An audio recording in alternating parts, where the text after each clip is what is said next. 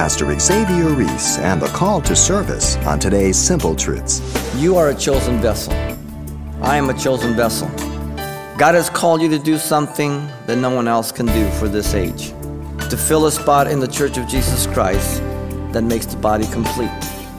As you walk with God, as you study the Scriptures, as you sit and discern the voice of God. And then there's going to be that practical application to step out by faith and to be used.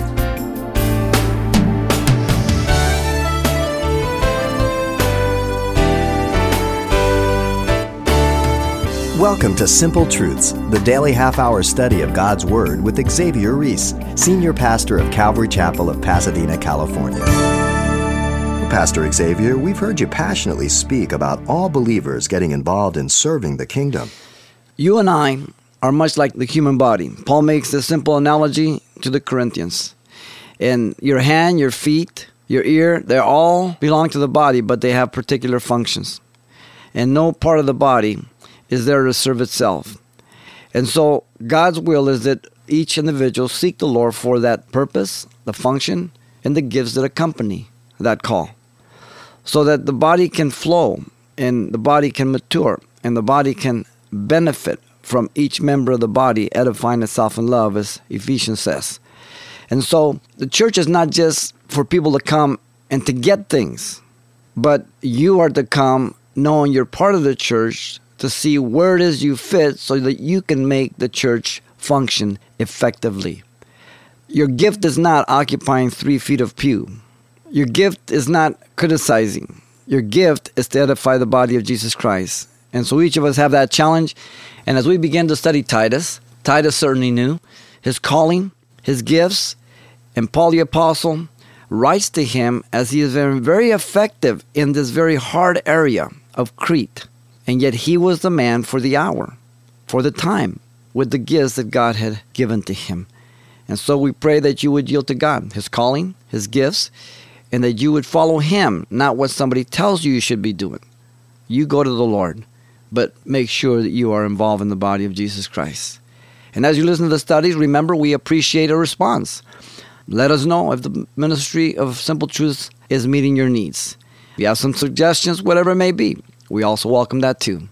And so the Lord bless you. Yes, hearing the feedback from our listeners really is the best way for us to know how we've been a ministry to those listening. So why not jot us a quick email? You can send it to simpletruths@ccpas.com.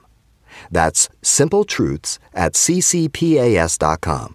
Or write us at Simple Truths, 2200 East Colorado Boulevard, Pasadena, California, 91107. I'll be repeating those at the end of the broadcast, so we hope you'll stay tuned as we get today's study underway titled Servants and Apostles. Titus chapter 1, verse 1. Though we're going to be looking at Paul, it is applicable to all of us. Never read the New Testament or the Old, thinking that it does not apply to you.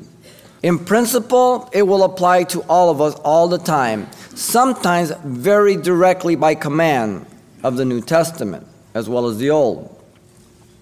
And here as Paul opens up in his salutation after the manner of the day, from verse 1 through 4 we find that salutation and we see the identity of the writer, the identity of the recipient, and the intended regards. Now the salutation consists of the first 3 verses, here, literally down to 4, but we're only going to look at the opening verse and not all of it, verse 1. And what we want to do is look at 3 things about Paul that will kind of set the stage as we move through our messages in the book of Titus. Let me read here, verse 1. Paul, a bondservant of God, an apostle of Jesus Christ. That's the opening verse we're going to look at. Here's the 3 things we're going to look at. Paul the man, Paul the servant of God, and Paul the apostle of Jesus Christ. Every one of these things will apply to us and does apply to us. Paul the man is the foundation. As you can see there, first of all, his name Paul means little or small. Tradition tells us that Paul was a man of small stature. Now, in other cultures, any name that's given to you, nicknames or stuff like that, many times it is related to your physical stature, to your characteristics, to your habits. And that name is embraced with endearment, with love. It's not offensive. Paul here, his name indicates that most likely, according to his physical stature, he was a very small man. In fact, tradition tells us that he was bow-legged and had a hooked nose. How ironic it is that even in our Western culture, we usually associate those prominent preachers with big old pompadour, $1,000 suits, white shoes, good looking. God is not like that. God says, man, I need to make an impact in this generation. Let's see who's in. How about that bow-legged, hook-nosed guy? I think I can use him. You see, the whole point is that God uses instruments where He alone gets glory. He's not looking for beautiful instruments. He's looking for available instruments. Those who are going to yield to Him. Now, it doesn't mean that God doesn't have beautiful instruments. But the focus on the human side is always that, and that's a danger. And so often people are caught up with the man. And it seems that even at times God has to remove men so that God can be seen on a new perspective all over again. Isaiah the prophet most likely had his eyes on Uzziah the king, as many of the people in Israel, as you know, when we studied Isaiah. And God removed him. And it says, when the year that King Uzziah died, I saw the Lord high and lifted up in His temple. And when he saw him, he says, woe is me, I am undone. I'm a man of unclean lips. Isaiah saw himself, and he saw God. And so often we allow a man to become the obstacle, and we really aren't depending on God. We're depending on the man, on the church, on the system, on the movement, or whatever it may be, and we've got it on cruise control, and there's no rolling up of the sleeves and digging in for the gold ourselves. Paul was an avid student of the Word of God. You can see when we get to 2 Timothy, and we've taken Titus because that's the proper order. 1 Timothy, Titus was written somewhere about the same time. We don't know which one was written first, as we'll discuss tonight. And then 2 Timothy is the last one. And Paul's just about at the end of his life. And Paul the Apostle, even there at his last will and testament, he tells Timothy to bring the parchment so he can study. He knows he's going to die, and he says, bring some parchments, study the Scriptures. We're not done until God's done with us. The New Testament records His name 163 times. The name identifies Him as the author of the epistle. Then you have these higher critics and people who write their PhDs and their papers, and they say, well, Paul didn't write this epistle. It says Paul, first word. But secondly, his name was not always Paul. His name used to be Saul, which means ask or request. Literally, to pray in the Hebrew. Prior to his Damascus conversion, as you know in Acts chapter 9, verse 1 and 2, he was asking for letters of the religious rulers to destroy the church. He was thinking himself to do service to God by killing Christians and incarcerating them and causing them to blaspheme God because he thought that they were a cult against Judaism. And he was fervent, unequal to his contemporaries. At his conversion, if you remember, he asked the Lord, what do you want me to do? And the Lord said to him that he was a chosen vessel to bear His name before the Gentiles, kings, and the children of Israel in Acts chapter 9, verse 6 and 15. You are a chosen vessel. I am a chosen vessel. God has called you to do something that no one else can do for this age. To fill a spot in the Church of Jesus Christ that makes the body complete. You're the only one responsible to know what that is. I don't know that. I can't find that out for you. As you walk with God, as you study the Scriptures, as you sit and discern the voice of God, He will reveal that to you. And then there's going to be that practical application to step out by faith and to begin to be used and to let God direct and guide you.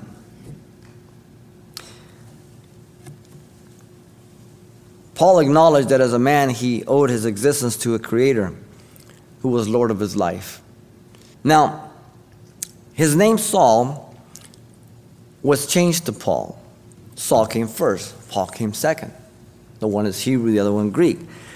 His name Saul seems to have been used even after his conversion. If you remember in Acts chapter 13, verse 1 through 3, where they're there at Antioch, and the Holy Spirit spoke out, "Separate unto me Barnabas and Saul for the work of ministry which I have called them." And he sent them out on the first missionary journey.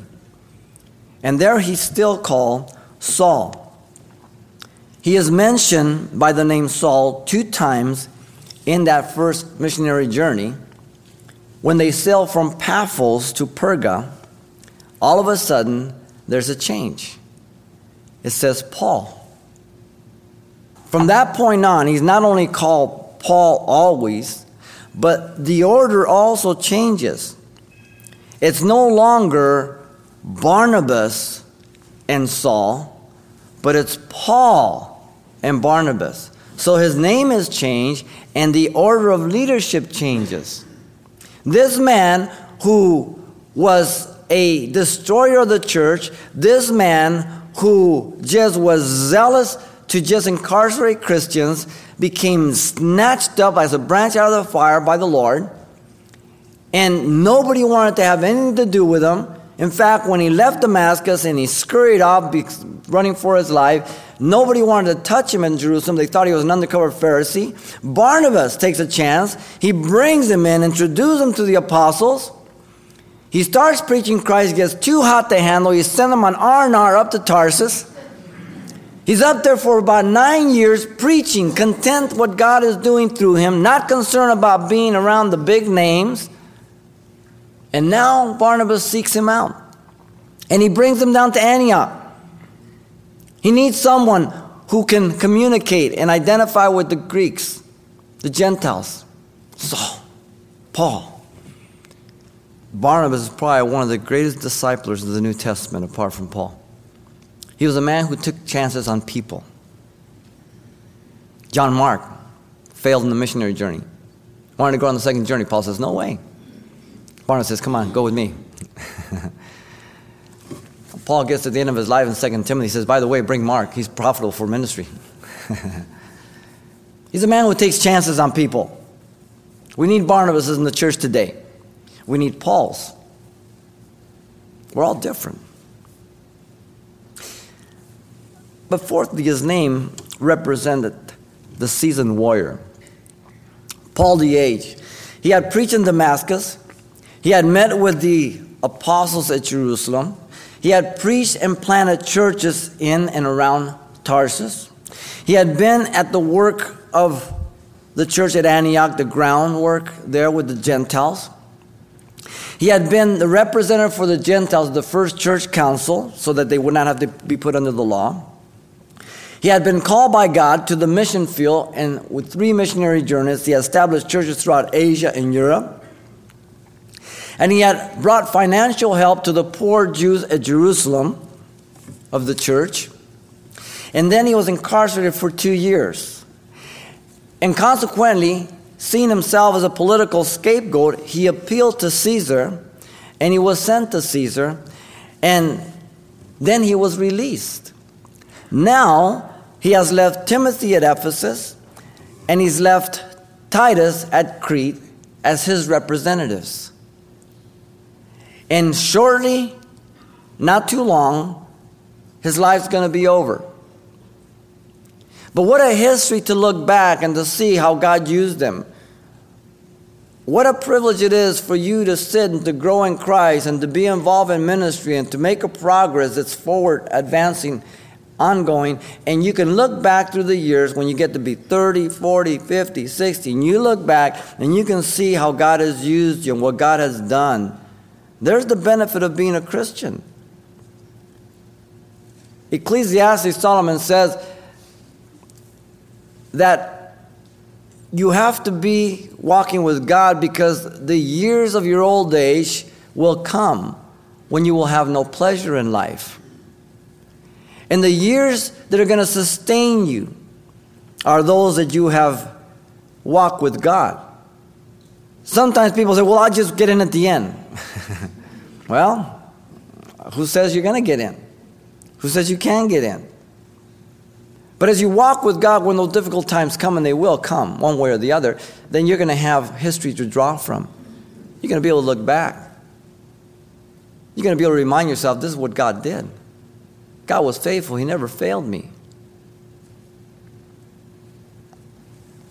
Isaiah the prophet said, woe is me, I am undone. I'm a man of unclean lips. And then God said, who shall I send? And Isaiah says, send me. Send me. Today in the church, everybody says, oh, no, send him. Don't send me. What a perfect picture of what each of us are to be before God by the name Paul. We're to see ourselves as little before our Creator. Insignificant. In fact, Paul the Apostle tells the Galatians 6:3, for if anyone thinks himself to be something when he is nothing, he deceives himself. People, our nation, our generation, the world, is a beautiful picture of a placard of boasting. The me generation. We believe in no one but ourselves. We believe that we can muster it up. It's in us somehow if we dig deep enough. And we've bought the philosophy of the world, and much of that has come into the church. And it's wrong. What a proper perspective each of us are to have by being dependent on God, asking Him for everything of our needs. Now, when we first come to Christ, we're asking the Lord and believing anything and everything. But then we get cultured and refined and move on, and now we're organized and we're a church. And so, we go through the motions. Oh, yes, God bless this food, and Lord, and Uncle Bill, and Sally too. Okay, amen. And there's no more passion. There's a complacency. There's a lethargy. What a picture of the Christian today. Being complacent. People going to hell. Spiritual warfare going on. Eternity at stake. And we're saying, what do you think about the sermon today? What do you think about this new rock group? You believe Calvinism? You believe Arminianism? And we're involved in things that really matter absolutely nothing, rather than the critical things of the kingdom. Luke 12:30 says, for all these things the nations of the world seek after, and your Father knows what you need of these things. Jesus says the Gentiles seek after all these things. You know what he said, food, clothing, this and that, and lilies of the field, and Solomon all his glory, and he spoke all of that.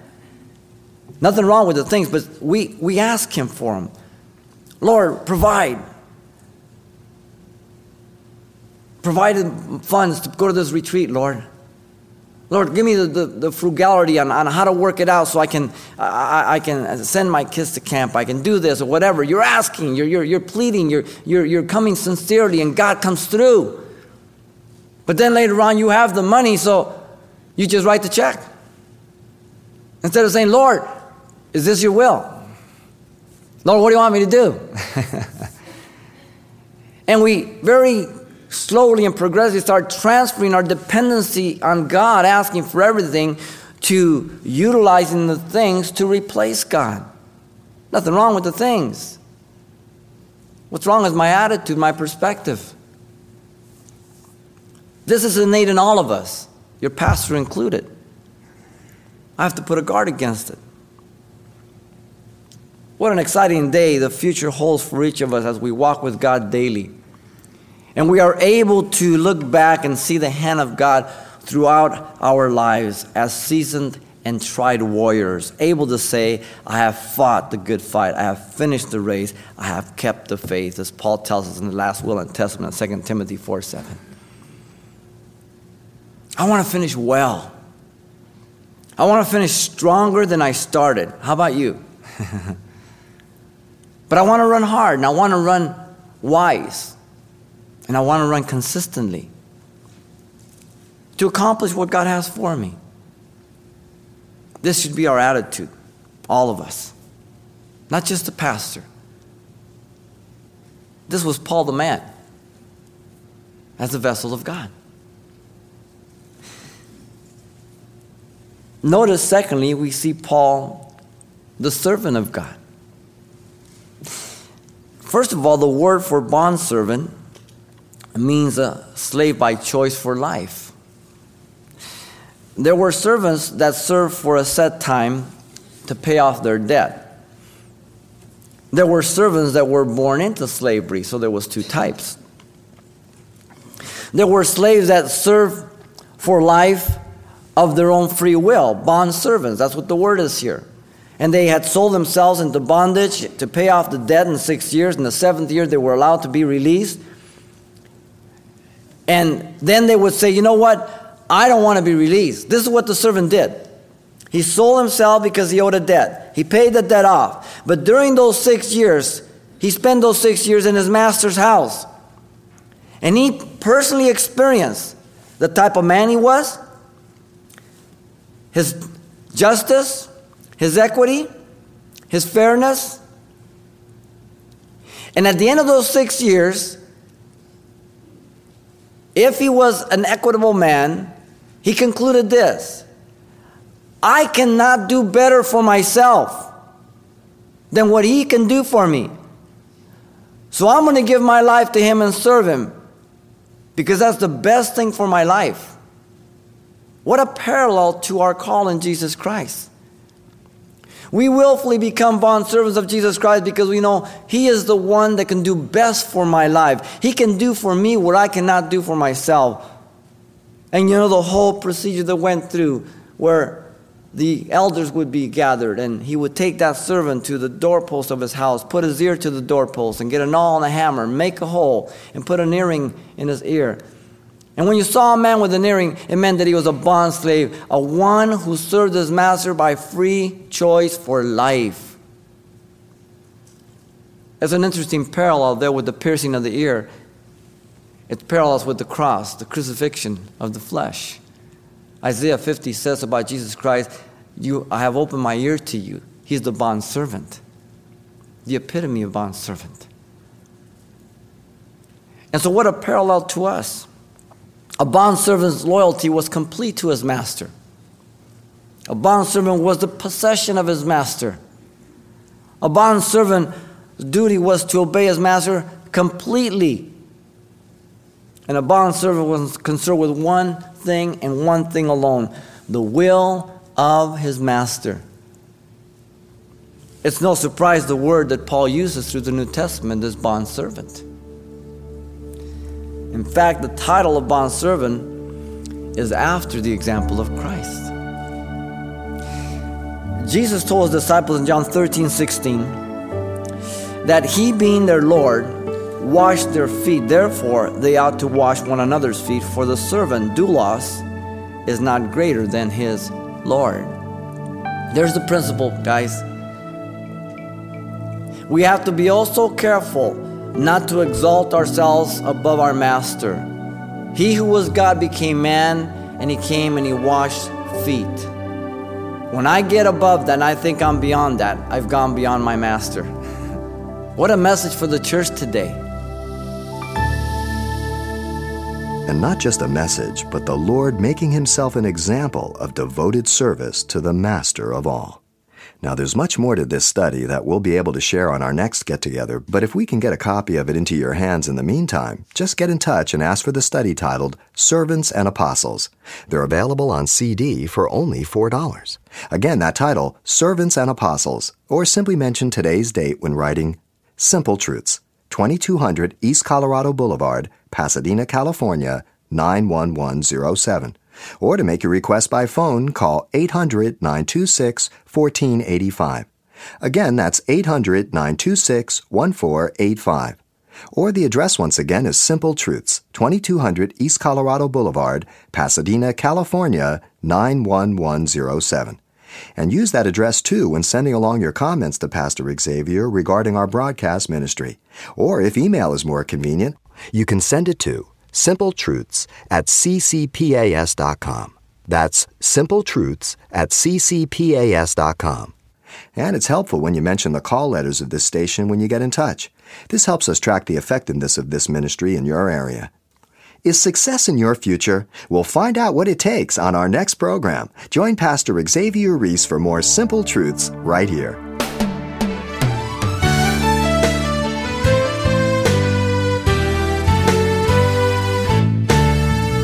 Simple Truths with Pastor Xavier Reese, a daily half-hour broadcast, is a radio ministry of Calvary Chapel of Pasadena, California. www.calvarychapelpasadena.com.